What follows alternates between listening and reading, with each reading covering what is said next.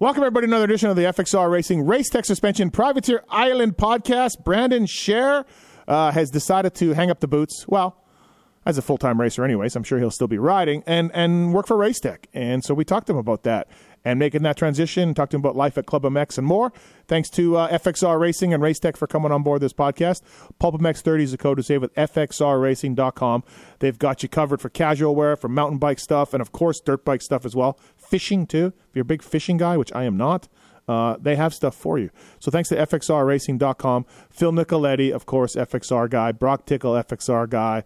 I mean, do I need to go on and on with the FXR racers? There's a ton of them out there. And so thanks to those guys for coming on board this podcast. Pulp20, code to save at FXRRacing.com, and Race Tech as well. Talk a lot about Race Tech in this, and tell them you listen to Pulp. And they can help you out, man. They'll give you a discount on it. We'll talk a little bit about Firepower, Max's Roost, Namira on here as well, but later on in the show with Brandon. Thank you to Seat Concepts. They're proudly handmade and developed in the USA by true motorcycle enthusiasts. Seat Concepts offers a wide variety of seat options, from stylish replacement covers to complete seats, as well as various height and width profiles. Whatever it is with seats, when it comes to on-road or off-road, these guys can do it. SeatConcepts.com. Saving asses since 2009. Code is PulpMX23 with the folks at Seat Concepts, and Zools as well. Pulp23 is the code to save with Zools. Let Zools help pack your passion. All the bags are overbuilt and underpriced. They pride themselves on offering not only quality but practical functionality as well. And whether you're traveling for work, pleasure, or simply hauling the kids to the never-ending sporting events, Zools understands the wear and tear your luggage goes through.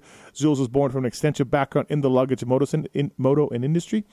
Luggage and moto industry. Check them out on Zools, Z-U-L-Z. And use the code PULP23 to save at Zools. And they got the biggest gear bag you've ever seen in your life. These guys, they support Pulp Fantasy as well. So great company, great bags. I've got some myself. And thanks to those guys for coming on board. We'll tell you more about the other companies later. But here's Brandon Scharer and I talking about his new role at Race Tech, hanging up the boots, his career, Club MX, Phil, and more. Thanks for listening, everybody. All right, everybody, as promised on the FXR Racing Race Tech Suspension Privateer Island Life podcast, a man that, you know the name, he's raced for a long time, and like all of us, he's finally decided to, join the working crowd. Brandon Scharer. What's up, Brandon? How are you, man? Hey, nice to be on. Nice to be back on here. Yeah, thanks for doing it. I appreciate it. Lots to talk to you about, for sure, because you've had a really interesting career. Like, you were a good privateer, quit, became a trainer, filled in, did really well, kind of got the itch back, started racing again, and then now you're back being a working man again. So lots to touch base with you on, and interested to get your thoughts on a few things. But for now, your new gig, working Race Tech, Southern California. I guess take us through that, the decision to do that, what happened to it, and moving to SoCal and doing that. Yeah, for sure. I've definitely kind of dipped my feet into a few different parts of the industry now. But yeah, newest thing is I'm working for Race Tech. I'm excited for that. They helped me for years and years. I was sponsored by them from when I was like 6 years old all the way till I went and did my pros for a couple of years. Mm-hmm. And I kind of done everything with them. We done suspension. I learned all the testing knowledge that I do have now from Rob and working with Rob and Wyatt and AJ over the years, and kind of everybody between suspension. And then when Andrew was doing the motors at the beginning, we did a lot, and that actually taught me about like mapping and the tuning and all that stuff. So a little bit of everything with R&D and Race Tech, and it's actually very, very like full circle for me to be back there. What's going to be your job?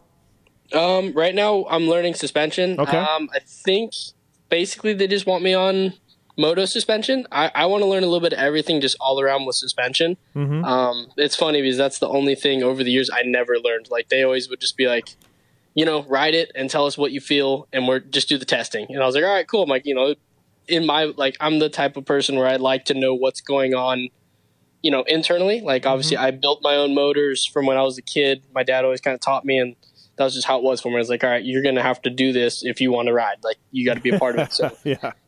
I was one of the few, I was like 14, 15 years old. I could build my full motors and do everything like that from when I was young. So, and even when I was racing pro and everything, like, we realistically built everything. I did on my own top ends, everything, minus when I was on a team or something like that. But yeah, it's been really cool. But for now, yeah, it's going to be learning suspension, just kind of the ins and outs of everything, and yeah, going to that. Nice. Okay, so how did this come about? Like, were you looking to change? Did you ask Chris and those guys down, Rob and those guys for it? Did they approach you? Like, how did that come together?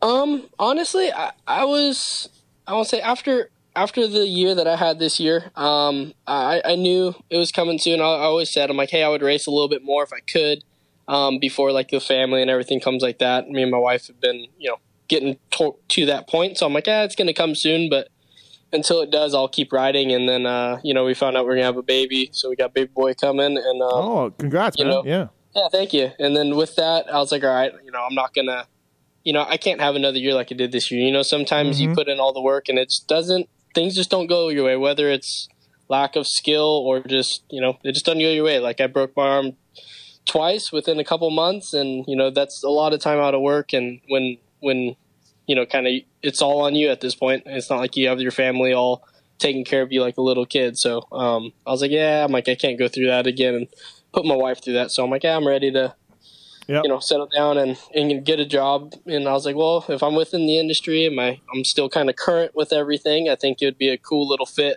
rather than just going into some other line of work that has nothing to do with, the industry I've been in my whole life. Yeah, look, you have so much knowledge as a racer, as a trainer, like you said, mechanical wise. To just go get a job at Home Depot or a plumber, you'd be wasting sort of all the skills that you've done, right? So, right, yeah, stay in the industry. Now, where are you from originally? I'm actually from Los Angeles, California. You are? Okay. I live like right by the airport. I grew up kind of like a few miles north, and now I'm actually living in I'll say my childhood house, but like in Inglewood, right underneath the airport, basically. Oh, so you're going to be making that commute into Race Tech? Oh, luckily I'm the opposite direction of the main traffic flow, but it still sucks pretty bad. Yeah. Yeah, no, that's not a lot of fun for sure. It's interesting to see, like, at some point, like even me as a shitty Canadian pro rider, I had to make a decision. Like, this ain't happening. Now, you have a lot more success than a lot of racers and a national number and main events and all of that good stuff to your name. But time comes for everybody, right? And like you said, you got a little one on the way, some injuries. Like, it happens. So are you a little sad that it's over? Because, you already quit once, and then it came back. But are you sad that this is finally it? Or is this, guys like JT or Amart? I just saw Amart at Millville, and he was 100% happy with being done. Like, just fine. So where are you at on that scale, Brandon? Yeah, for sure. I'm actually good with it this time. I got that itch to come back, and I had, I think it was being around those people that I was around, like JB really was one of my main influences that made me come back this year. He was always like, if you have any feeling of wanting to do more, like you want to do it, like you're still young enough, go do it. Like, don't live with regret. And then like with that, like I with them on club, I would just ride like once in a blue moon, and I could still go pretty close to their speed for a little while. I can, and make it happen. And I was like, I guess I could race some more. And then this year, honestly, I actually finally was smart enough to come in, and I made sure I hit up a lot of the teams and everything. Like, I know I'm not on the radar of getting on your team. Like, I've been away for a couple years. I've only been around as a fill-in here and there, so I understand. But I'm like, I just want to put my name out there. I want to get a fill-in. I've never actually had a true fill-in ride on like a bigger team. And that was my goal. So I was very, I think, transparent with that with everyone, and got lucky enough to hop on, funny enough, Bar X Suzuki, which was for me like a dream come true. It was really, really good. They took care of me really well behind the scenes. The bikes were solid. Everybody has their, I'll say issues, but like we're always evolving and always trying to get better. So we were always building and testing, and for me, that was like a dream come true, riding for a full team like that, where they took care of everything. I just showed up to the track, rode the bike, we made adjustments, made it better. And, obviously results on paper weren't the best, but, you look at it and each ride was improving, and it's a roller coaster. Anybody during Supercross is a roller coaster. For me, that I think that kind of checked it all off for me. Once I got that, and I was like, man, Like, that was the opportunity that I always wanted, you know, and it was a blast. I had an absolute blast. And when I broke my arm, that just kind of capped it all off. I was like, well, I guess that's it for me. And, you know, with that, once at that point, I was like, all right, well, like, if I get another offer, cool. If I don't, then, you know, it is what it is. I'm like, I'm content with it now. And then, like I said, once I broke my arm again during outdoors, and once we found out we were having the baby, I was like, yeah, I'm good. I'm like, I'm good with it. Correct me if I'm wrong, but I think I was talking to you about the Bar X thing, and you had like no time before you started with them. Like, just like they called you and like, welcome to 250 Suzuki. Here you go. Yeah. I haven't ridden a 250 alone in Supercross since 2017 at all. And then, you know, I hadn't ridden a Suzuki since 2015.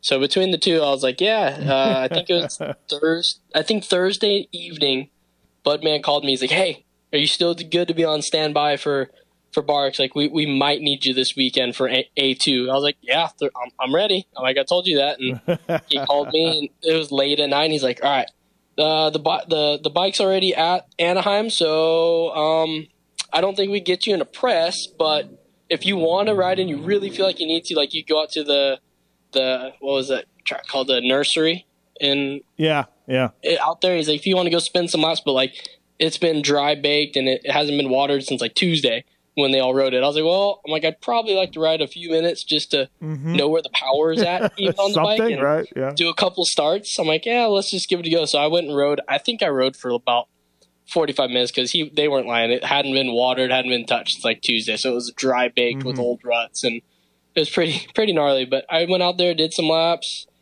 Got it down, got a couple starts in, and, you know, hopped in right away, and was lucky enough to make the main or whatever, the Triple Crown main, however you say that, the mains for Saturday, and it just beat me up. You know, I think by the third one you told me you were done, just done. Dude, I don't even think I think second main I was smoked. I was like, oh man, I'm already cooked after the first one. Like, main 2 and 3 are gonna be rough. I remember that.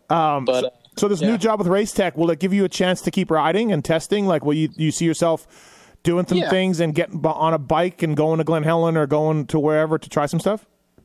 Yeah, for sure. I think that was on the agenda. I know I talked about it with Rob and Checkers both. I think it'd be beneficial for all sides. I told them I'm open to it. We just got to get it all figured out. And I'm definitely open to it. I think it'll be fun to do some riding. Might have to mess with Keith or some. You never know. Yeah, there you go. Well, I mean, no, there is a whole like SoCal Vet Life thing you can do. There's 2-stroke championships. There's World Vet Championships.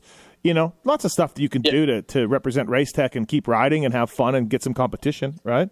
Yeah, no, for sure. I think this can be fun. I'm all about the 2-strokes. I love my 2-stroke. So do you think this is going to evolve? Like you said, you can do the motor, you can do a 2-stroke motor. Can you do a 4-stroke motor? Yeah.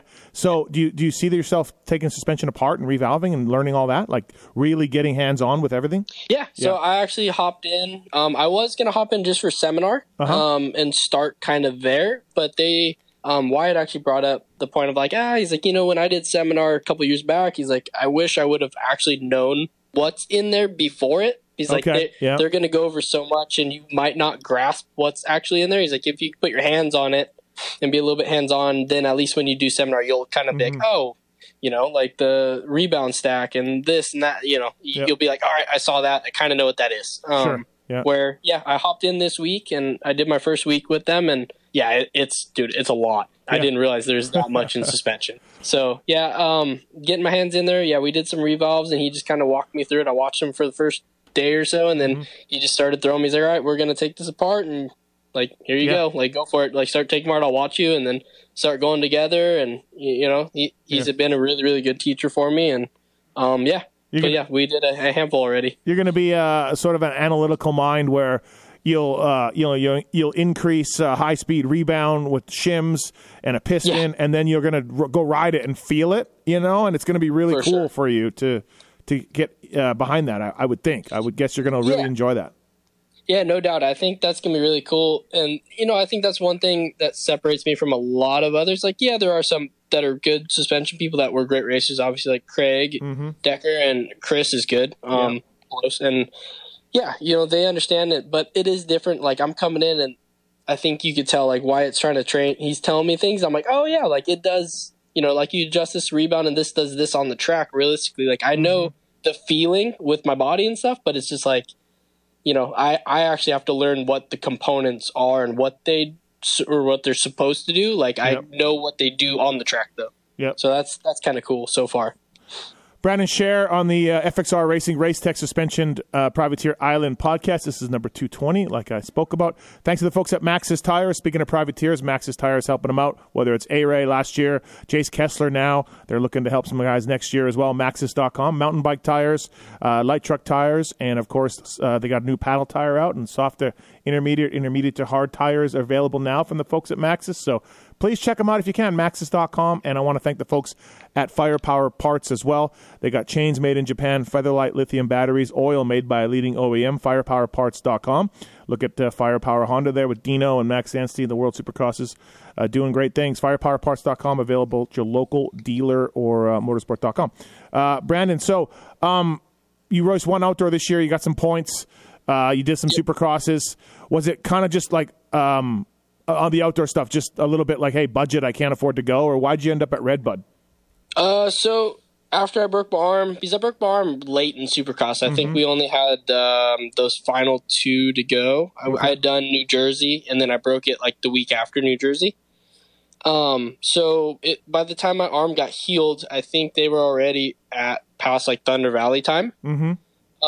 And I think realistically it just went High Point and then Redbud. So I know when I got cleared, I only rode like I was just working drywall with my buddy in Arkansas. And I got on the bike for probably 3 actual days. Like it was very short, like when you're fresh off of broken anything, like it's just like your body's still trying to get used to it again. My arm wasn't quite there. Fitness already had fallen away like no other. So I just kind of hopped in. I was like, let's just go do Redbud. I'm like, hopefully I could throw a lap together, make it in there and just see where I'm at. And that was literally what we did. I rode a couple days, got a suspension setting like right for it, and I think we might have missed a little bit on suspension. I just remember every session was going softer. Yeah. And I was so stiff. I was just like dancing across everything. But no, I hopped in for Redbud. I think I qualified 9th or 10th in 450, which was, for me, I was stoked. And then like first moto, I remember I got a good start and I was running behind like Freddie in like 7th or 8th for a couple laps. And I was like, all right, we're good. And then all of a sudden the whole body just shut down, like just massively everything. I was trying to hold on. I remember like Phil was behind me and Garrett and everyone else was like, well, you guys just freight train on by. I'm like, I'm cooked. I'm already done. I'm like, we're not even halfway. And I limped her in for points both motos. And then after that, I trained a little. And then for Southwick, I actually got a really bad flu bug on like Friday. Like I remember being at the track Friday and not feeling great. And then we went to go eat dinner and I just like started getting the chills and ran a super high fever that night. And the next day I remember it was hot at Southwick. And I remember seeing Phil and them, and I'm like, dude, it's hot. And like before the moto, they're all hot. They got ice vests. Everyone's like trying to cool. And I'm like out there shivering, sweating, freezing. I'm like, oh, this is bad. So I think I qualified and I was all funky. I just remember complaining about my eyes. And then I did like 3 laps into the motos and I was getting all blurry and I couldn't quite see right. I was like, it's not worth it. I'm going to just pack her in and head to the next one. And then, Millville, everything started feeling a little bit better. Obviously that was a pretty big travel week from Mass all the way to Minnesota, kind of going back.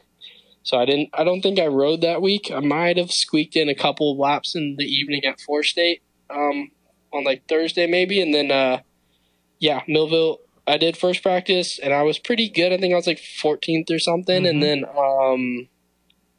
second practice, I was kind of getting a lap pursuit going and starting to get in the flow. And I just like heading into the sand rollers kind of on that side. I did that like turning jump right before we actually go into the sand rollers. And when I landed, I like washed the front and it just knifed super hard. Like it didn't shoot me off the bike or anything, but it just knifed really hard. And I felt a bit of a pop and I was like, man, that felt weird and kind of in my arm.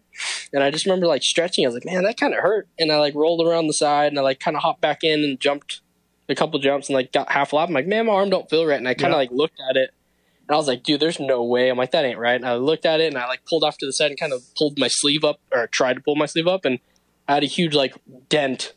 My arm was like a U again. I was like, oh man, that's not it. So the pain wasn't even that bad. Like you weren't like, oh my God, my arm or nothing. Yeah. No, it's like when you pull on your finger and you like pop your fingers kind of type thing. It was kind of like that. It was like a pop, but it didn't really hurt. And I was like, oh, that is not good. So I pulled it in and I took it over to the medical unit, and I had bent the plate and re-broke my arm. So that was a low blow for me. And actually, as retarded as I was, I went out and still went out for the motos. I was like, man, I'm all the way here. I got to get paid. Well, you get the purse money, right? Yeah. Yeah. Well, I hopped out there and did I would go do like 3 laps, and when I saw Jet starting to come closer, I was like, all right, backing her, and I'm not going to be in the way. So I did a couple laps with a broken arm, both motos, and and that was it for my year. I was like, well, I guess it's not meant to be anymore. I'm good with it. Do you see yourself still racing Paula, or doing Thunder Valley or something like with Race Tech guys? Maybe. I don't know. We might have to do something that works. Maybe we'll do like a Mosman style thing. Maybe squeak in one. But I'm not. I don't know. I'm not pushing too crazy for it. I'm down to do some testing, but we'll see.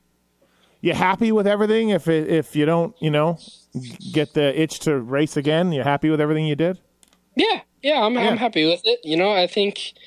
You know how it is. You always get in there and you just want to do more and more and build on it. But at the end of the day, I look back like, all right, from where I started and where I was, I kind of came out of an untraditional area for sure. Being a racer, being out of actual LA. And, obviously SoCal was the scene for years and years growing up. So it was cool to see kind of where I wanted to be. Mm-hmm. But, I never really saw like a lot of the guys like, oh yeah, I saw myself racing and being on the factory teams and going out and winning stuff. I'm like, honestly, I don't think I ever saw myself as that. I knew as an amateur, I was just an average guy. Like, I might get a top 5 here and there, but realistically, we'd go to Loretta's almost every year. I didn't make it every year, but we'd go close. And I was like, all right, if I get top 10, that's amazing. And I never even got top 10 until like my last 2 years or like last few years there. I was like close to it. And then, somehow went pro and I could squeak in and get points here and there. But like, it was never like, oh, we're going to be battling for wins. I was just like, if I make mains, I think that's killing it. And,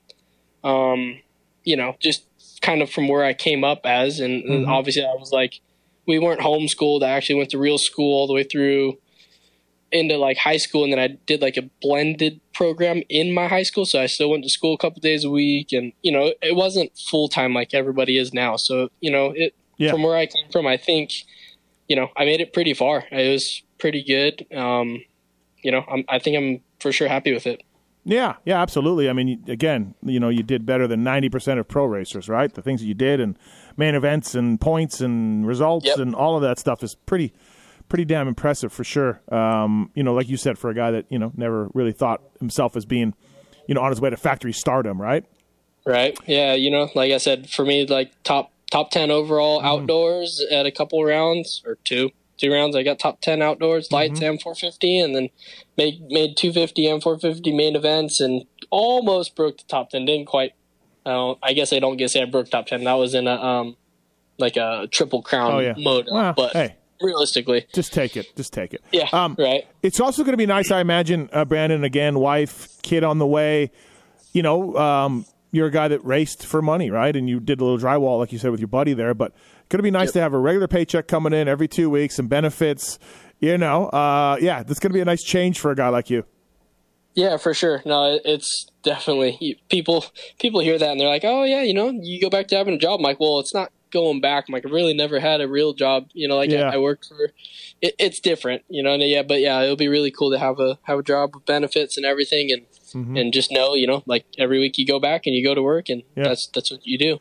So the first time you hung it up to work a club as a trainer, before you sort of filled in and did really well, what was the circumstances of that? Like, was it just Brandon from club coming to you with a better offer and you were ready to hang it up? You had no ride, or like what was the circumstances at that time for you to walk away? And obviously you hadn't scratched the itch fully yet at that point, but what was it like?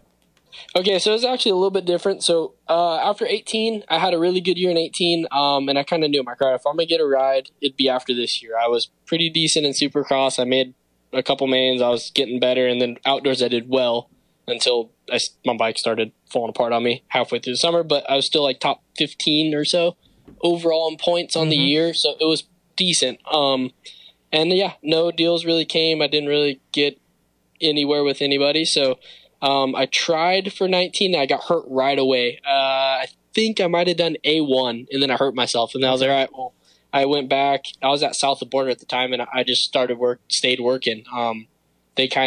I stayed there after 2018 Nationals. They had asked, like, hey, we don't have a trainer. Would you be like, what do you do before Supercross? I'm like, I just hope I can survive on my like $4,000 that I have from the summer. Yeah. So it was cool. They let me train and get ready, and then I got hurt right away, and then I just went working. I stayed working and really didn't ride at all in all of 19. Realistically, I rode like probably 10 times all year, and then 20 I came back and they talked me into racing Loretta's, and in 25 plus, because at that time I was like, oh, I'm retired, I'm done. Yep.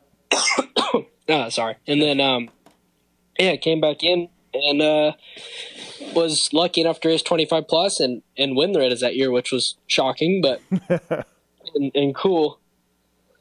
But yeah, and that kind of got me going in that, and and then after that I got my knee fixed finally. I dealt with a torn ACL, MCL, everything in my knee for about like 5 years. So I finally got that fixed.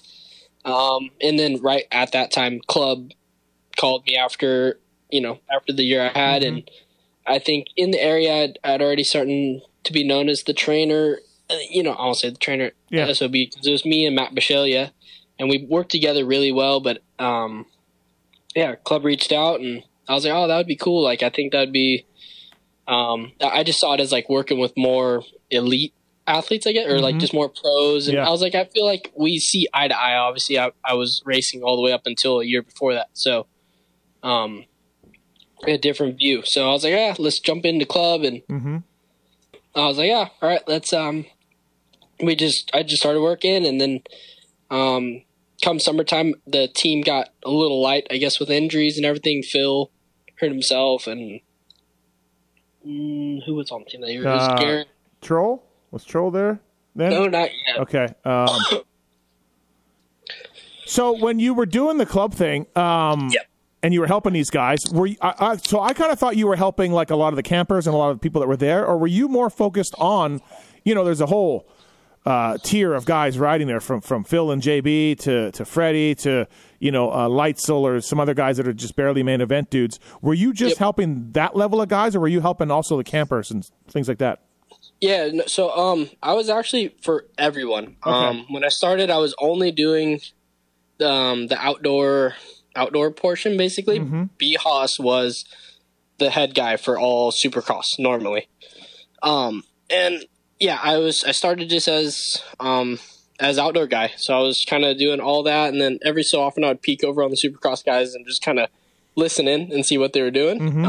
And then after a little while, like, I knew Garrett from before, when he was at SOB off and on, when he was first getting on the PC. So I kind of knew him, and we would talk a little bit. And then I knew Jace and other people from when we were kids racing, so I kind of would check in and say hi. I didn't really know Phil, minus when he would yell at me way back in the day when he was on JGR. Yep. But I was just outdoor guy, and then I kind of would come in a little bit here and there and talk to the dudes and just give them little tips on things that I saw.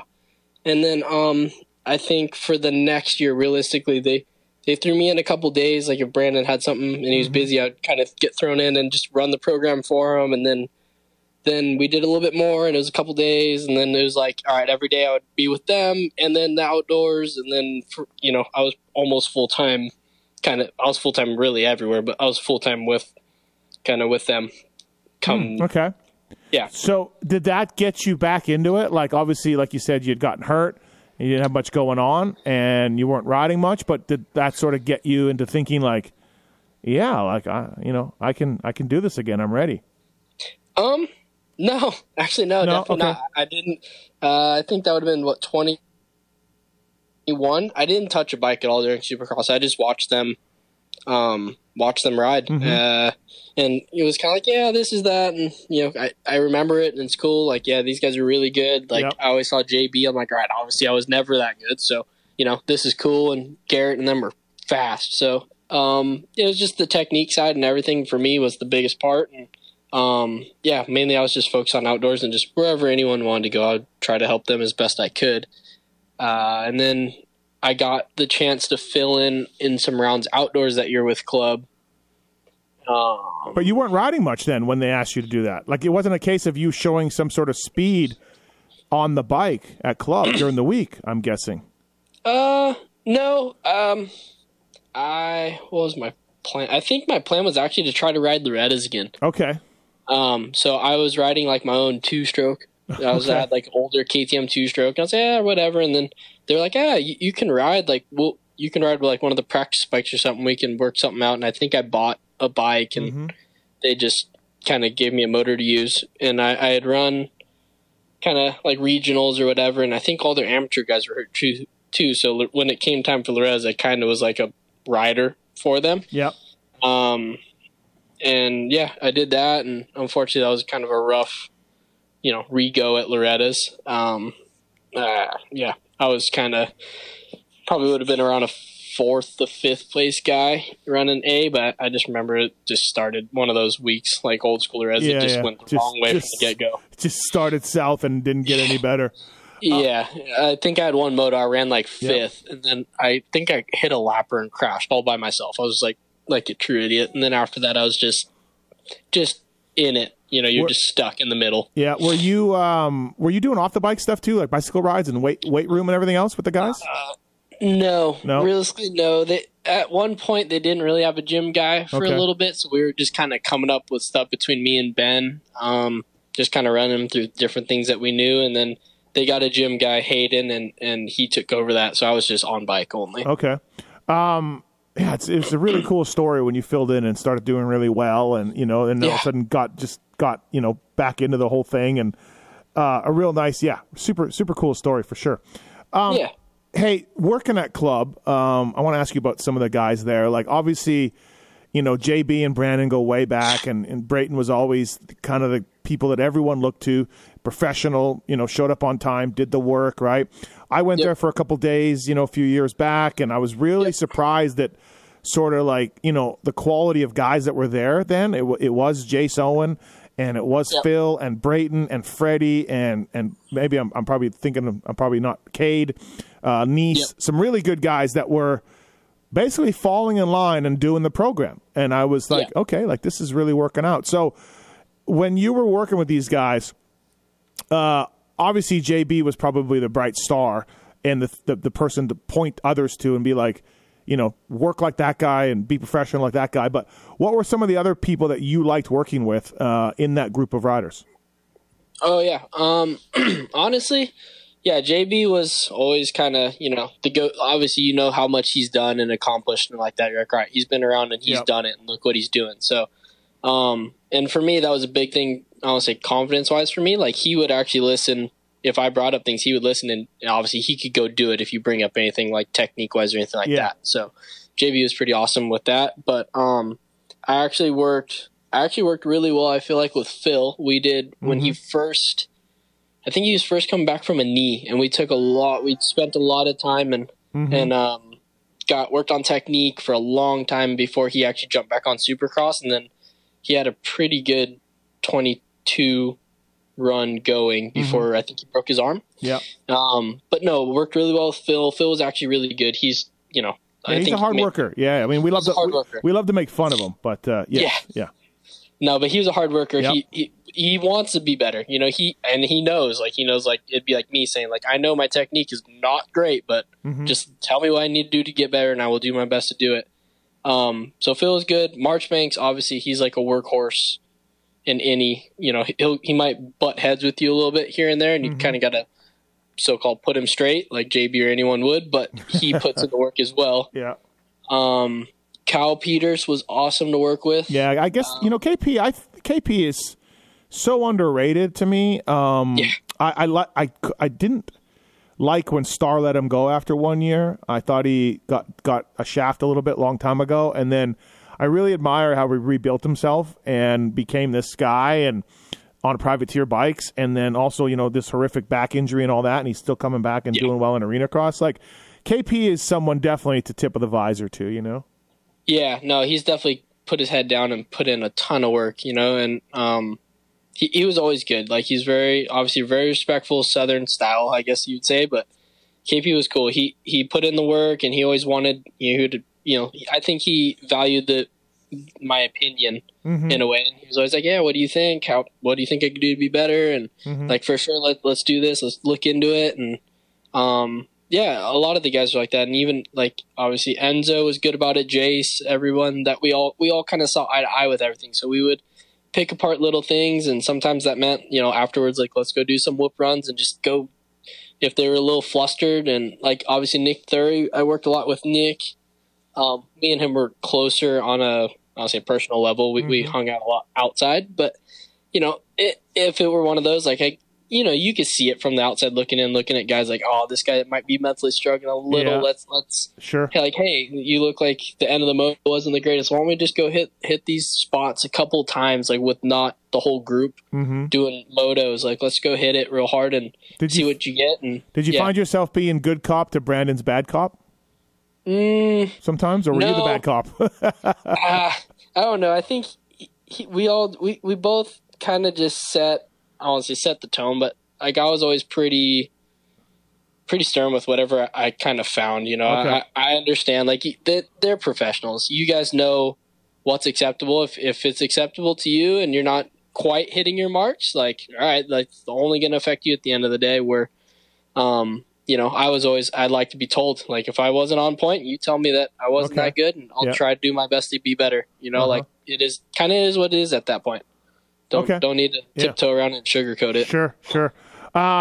Did you, now obviously Enzo's gone on to the Star thing, and club guys aren't happy about that. There's a whole thing behind the scenes. I don't know if they're going to send each other Christmas cards anytime soon. But even back when you were there, did you see this in Enzo? Did you see qualifying quickest on a club bike and leading laps and, being that speed and everything else on a privateer team? Like, were there days that you were like, wow, at this kid from Brazil? Because I know when he joined JGR, I remember telling J-Bone, I'm like, that dude's got good style. He's 15th right now, but he's got good style, and like, so I always thought that. But did you see it?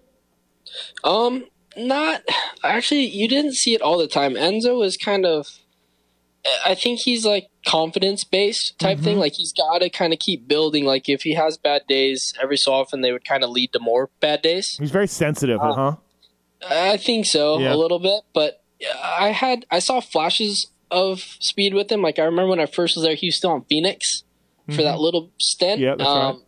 And I think he was coming off an injury, so like, he was never that like confident with everything. And then even when he was on club, it was like he would kind of get the ball rolling, and then he would kind of disappear a little bit. I know he was dealing with that arm, hand, shoulder, whatever issue it was. And it was just kind of up, down, and he was never solid. And then after I had left, I was still keeping track with everyone. Then I started hearing, like, obviously he had speed here and there, but I remember I would talk with them, and they're like, dude, Enzo's been flying at club recently. So I was like, I'm like, well, that'd be cool. I'm like, hopefully he does good.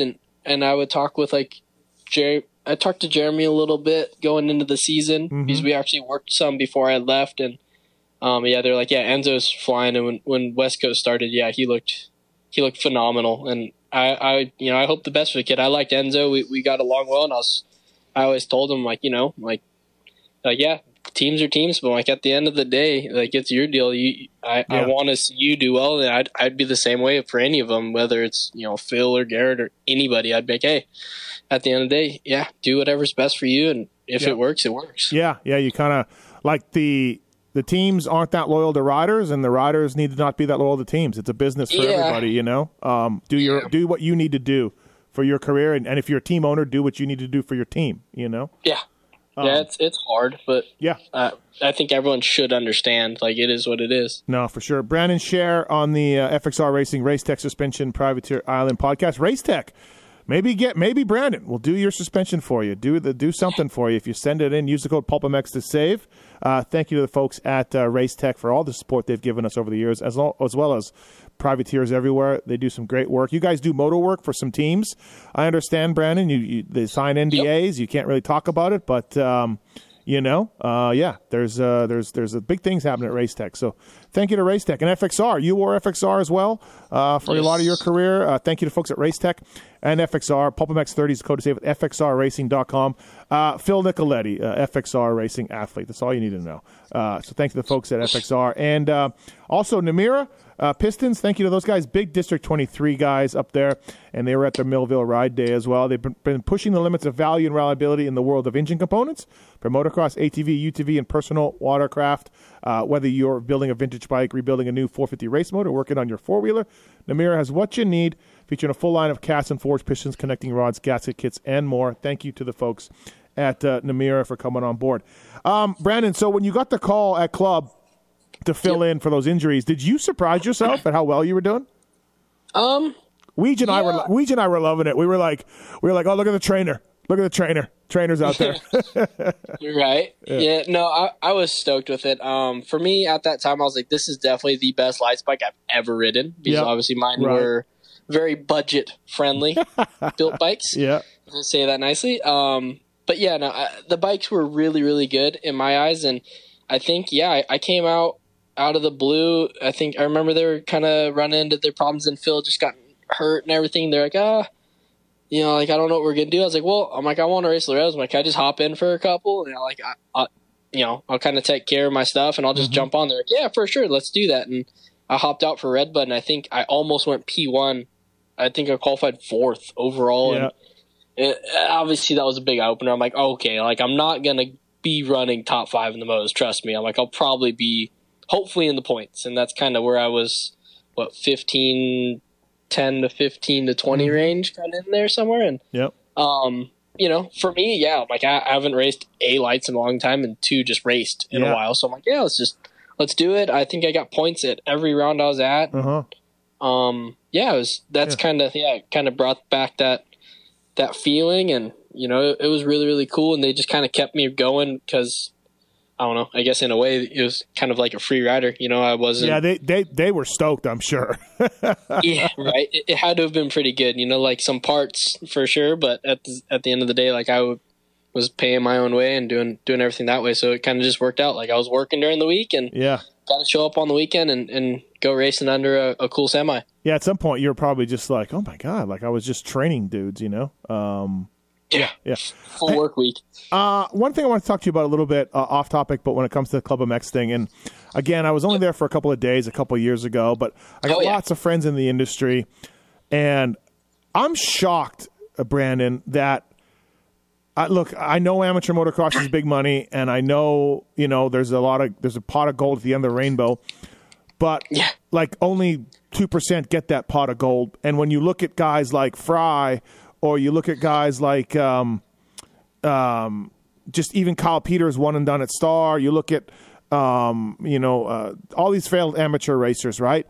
And you realize how hard it is, and better than anybody. And then when I see, Phil tells me stories, or JB tells me things of people who move to Club or any of these riding facilities, south of the border Club, GPF. I'm not singling out Club here, and they're chasing the dream of the parents aren't working. And we're not talking prodigies like, great amateur racers that, like Hayden Deegan or whatever. We're talking kids that are like 7th, and I know a Canadian kid that's down at 1, and he doesn't, he can barely get top 10. And at Loretta's, I'm just, look, they keep the riding facilities in business. I get it, but I am shocked, Brandon, at the parents going all in at some of this stuff. I imagine some of that was the same for you, where you watch some of these kids and you're just like, what are you doing? Yeah, no doubt. There's a lot of eye-opening families that I got to see over basically that 4-year span that I was the trainer at those places. I saw so many people. I was like, wow, that's a lot of commitment by the family. They're all in to do. Like you said, the parents aren't working. They're hanging out with the kids, living at facilities for months at a time, and and that stuff's expensive, like the amount that they spend at those places more than we probably spent on my racing for years at a time. And I'm sure you saw these kids and you're like, that kid's never going to make it. Like, sorry, you're not good enough. You're right. It's hard. It's really shitty to be able to say that, but yeah, there are some you're just like, dude, like they're so far behind where they couldn't, like, like even just going off of, it's hard to go off age, but like sometimes you're like, all right, dude, the kid's already 16 and like other kids at 16, well, obviously Deacon and them are like, it's really I mean, I threw out Hayden's name, but I don't even mean but like like you see them, you're just like, ooh, like if you really want to make it to Supercross, that's a long way away. But like, I don't know, like it just depends what your goals are, and a lot of times their goals like, oh, we're gonna be at this, that point in 2 years. I'm like, that's probably not gonna happen, but like we can do our best to get you there. Like it's not. I'm not gonna tell you don't come here for it, but I'm just like, if like honestly, we will get you way better, and I'm not going to ever say that you're not going to get to a point because who knows? Anyone can get way faster. I can't believe some of these parents are like, yep, I'm all in on my son, and you're like, your kid is 15th. Yeah, like you can support them and you can give them money, but you're quitting your jobs and moving to a facility to roll the dice for that 1%.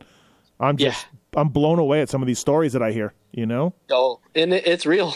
I got to see them, and I was just like, well, this is that's pretty crazy. Like that's a lot of money and a lot of commitment. And the worst part is sometimes you see the kids and it's like they don't.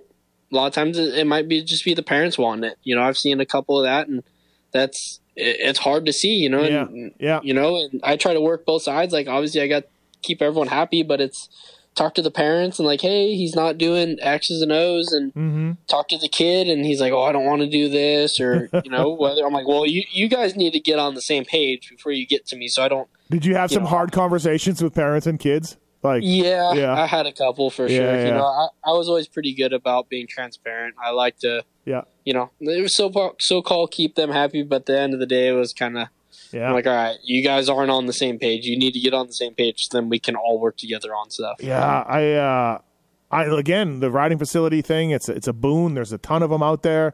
There's unqualified people running some of these, and unqualified people, not giving a shit about the kids and some of them, and I'm just like, oh my God, these parents, because like I do believe you can, have a parent that works, and you can homeschool, and you can work hard, and you can be a top 10 level rider without going to facility and all of that, and save yourself a lot of money. But I don't know. I mean, you really got to look at your kids' results and really think about the real world, I guess. I don't know. Maybe I'm just being too cynical, Right. Yeah, no, for sure. I feel like there could be a happy medium. Like I understand these facilities are amazing, what they do, but for a lot of people, it's like, all right, I think you can get as much out of it. I think you can send your kid like, hey, you're going to go do a month in February, and then we'll kind of reconvene, ride a little bit at home, and then we'll send you for a month in June to get ready for, start getting ready for Loretta's or July, and then you could go a month again before Minios or something like that. Like I think that would be a little more realistic for some people, but I don't know. I guess if they're willing to spend the money and go that far in, cool. Take the money, I guess, and take it if you're a facility and do all that. But I just can't believe some of these kids' results that are causing the parents to just uproot their families and move them to these facilities. I'm just blown away. But hey, it's a free country. I guess they can do whatever they want, but it's shocking to me a little bit. Yeah, it is. It is definitely crazy, but yeah. But I mean, I think if you're 90% there, a facility can get you that extra 5%. Yes. All of that, but they're not going to take you from a mid-pack B rider to Supercross top 5. Material. Yeah. No, for sure. I do think the facilities are great for, some things obviously there are some kids that literally they have no sense of direction, or like the families have no sense of direction. Yeah. And that helps kind of guide them, like, all right, you're pretty dang good for what you've done. Like, all right, if you do this and you get the training in, you can go from say a 10th to like a top 3 to top 5 that's battling in there. Maybe that'll happen, but it definitely helps kind of cut the edges a little bit for them and give them a direct line type thing of what you want to do. And that definitely is a plus. But yeah, there are a lot of things that are kind of mind blowing. Yeah, absolutely. RoostMX.net, by the way, graphics, seat covers, graphics, custom pit covers, pit shirts, easy ups, all of that. They got e-bike wraps as well, roostmx.net. Chris and Christina down there in Georgia doing great things. Pulp Nation is the code to save with roostmx.net, and they have a whole Pulp MX section on the website also. So go to roostmx.net, use the code Pulp Nation. 48-hour turnaround for those guys as well. Thank you to RoostMX for making it happen. Really appreciate it. Brandon, before we let you go here on the Privateer Island pod, what's your best Nicoletti story? Like what's just the one that you just can't believe? Either using his phone as a light in his cabin, making a kid cry over his shoe choice, wanting to beat up J-Mart one day. What do you got? Let's see. Phil stories. There's a handful of good ones. Shoot. I don't know. I think one of the good ones, it probably sucks for Phil to hear this one, but I think this one, I don't know if this would be good for me or for Phil, but whatever, I'll just call it. No, it's fine. Yeah. I think this is one of the few times this would have been that second year or something I was coming out to ride with them. And I think, or it might have been like I hadn't ridden Supercross in however long. This was before 22 season. And we're getting ready and they're all riding. And I think A-Mart was around and I was going to help him do a little testing maybe since we're very similar in height, weight, everything like that. So I'm like, I'll ride a little bit.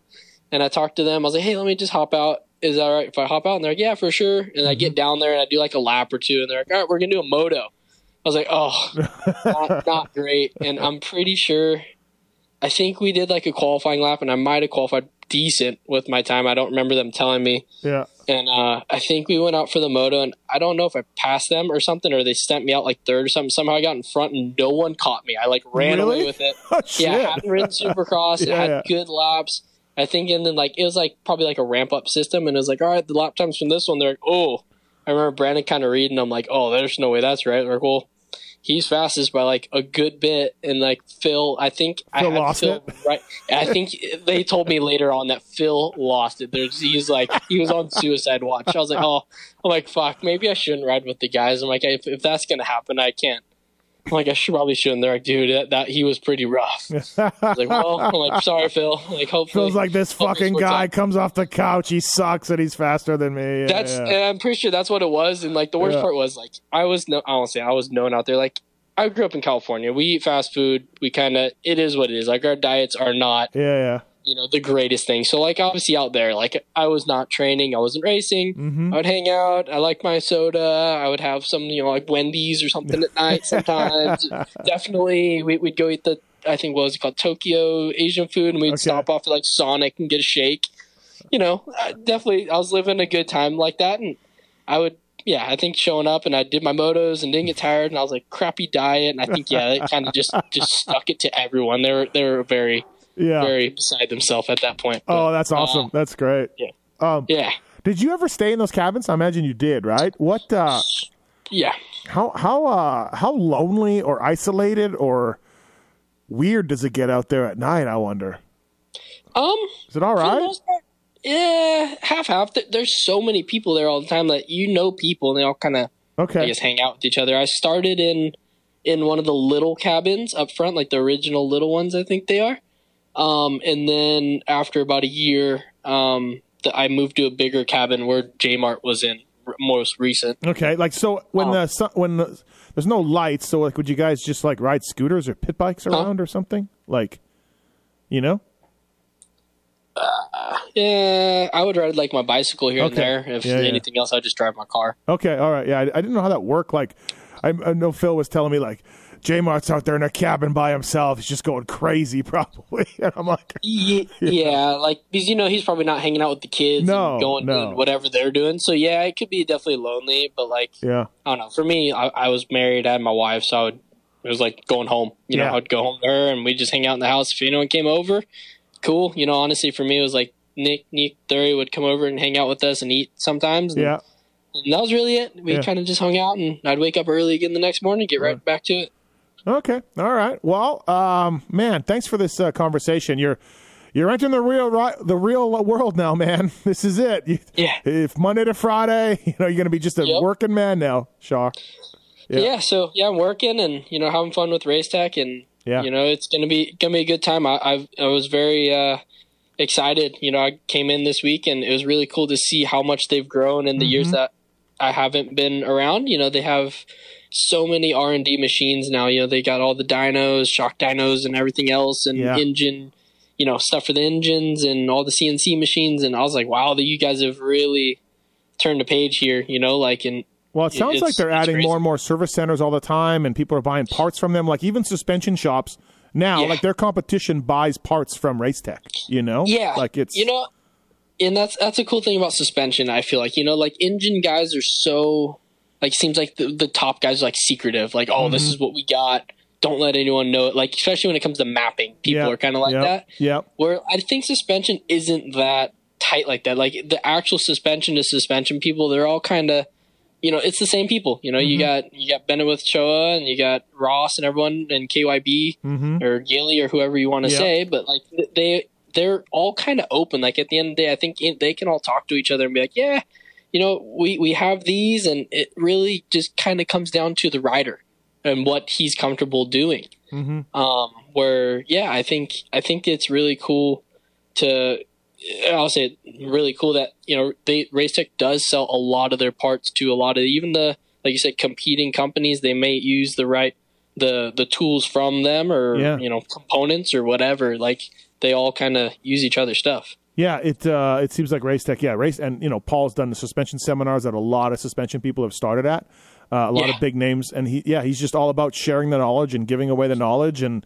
Helping out people, which is really cool. It's a real cool company. And it all starts with Paul and the credo from him of just like, here, if you're going to, I think at one point Paul told me like, he would do suspension for a pro rider and then the competition would just take it apart and copy it. And he was like, well, I'm just going to give it away. I'll save you guys the time and we'll do suspension seminars and you guys can just, I'll sell you the tools to make my stuff, so.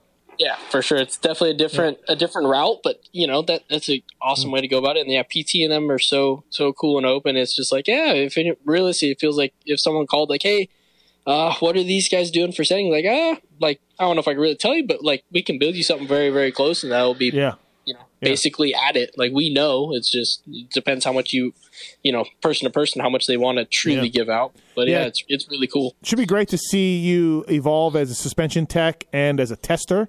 Because you can ride really well and you'll start figuring out all the changes and you'll be making your own changes and that'll be exciting for you as well. So that'll be good, man. And what a career you had. Like what a nice career. Like again, you didn't become a factory rider and make millions of dollars, but you had some damn good results for sure as a privateer. So yeah, thank you. Not too shabby. Maybe we'll get you up here for a pulp show. You can be a co-host one time or something. Heck yeah, I'd be stoked on that. Cruise my way up to you. Yeah, come up here. We'll do a free e-bike ride. We'll do that. Always nice talking to you, Brandon, and good luck in your next endeavor. I'm sure you'll be successful. Thanks to the guys at Race Tech for coming on this show and for helping you out. And man, good luck with everything and keep in touch, man. Thank you for doing this. Cool. Thank you very much.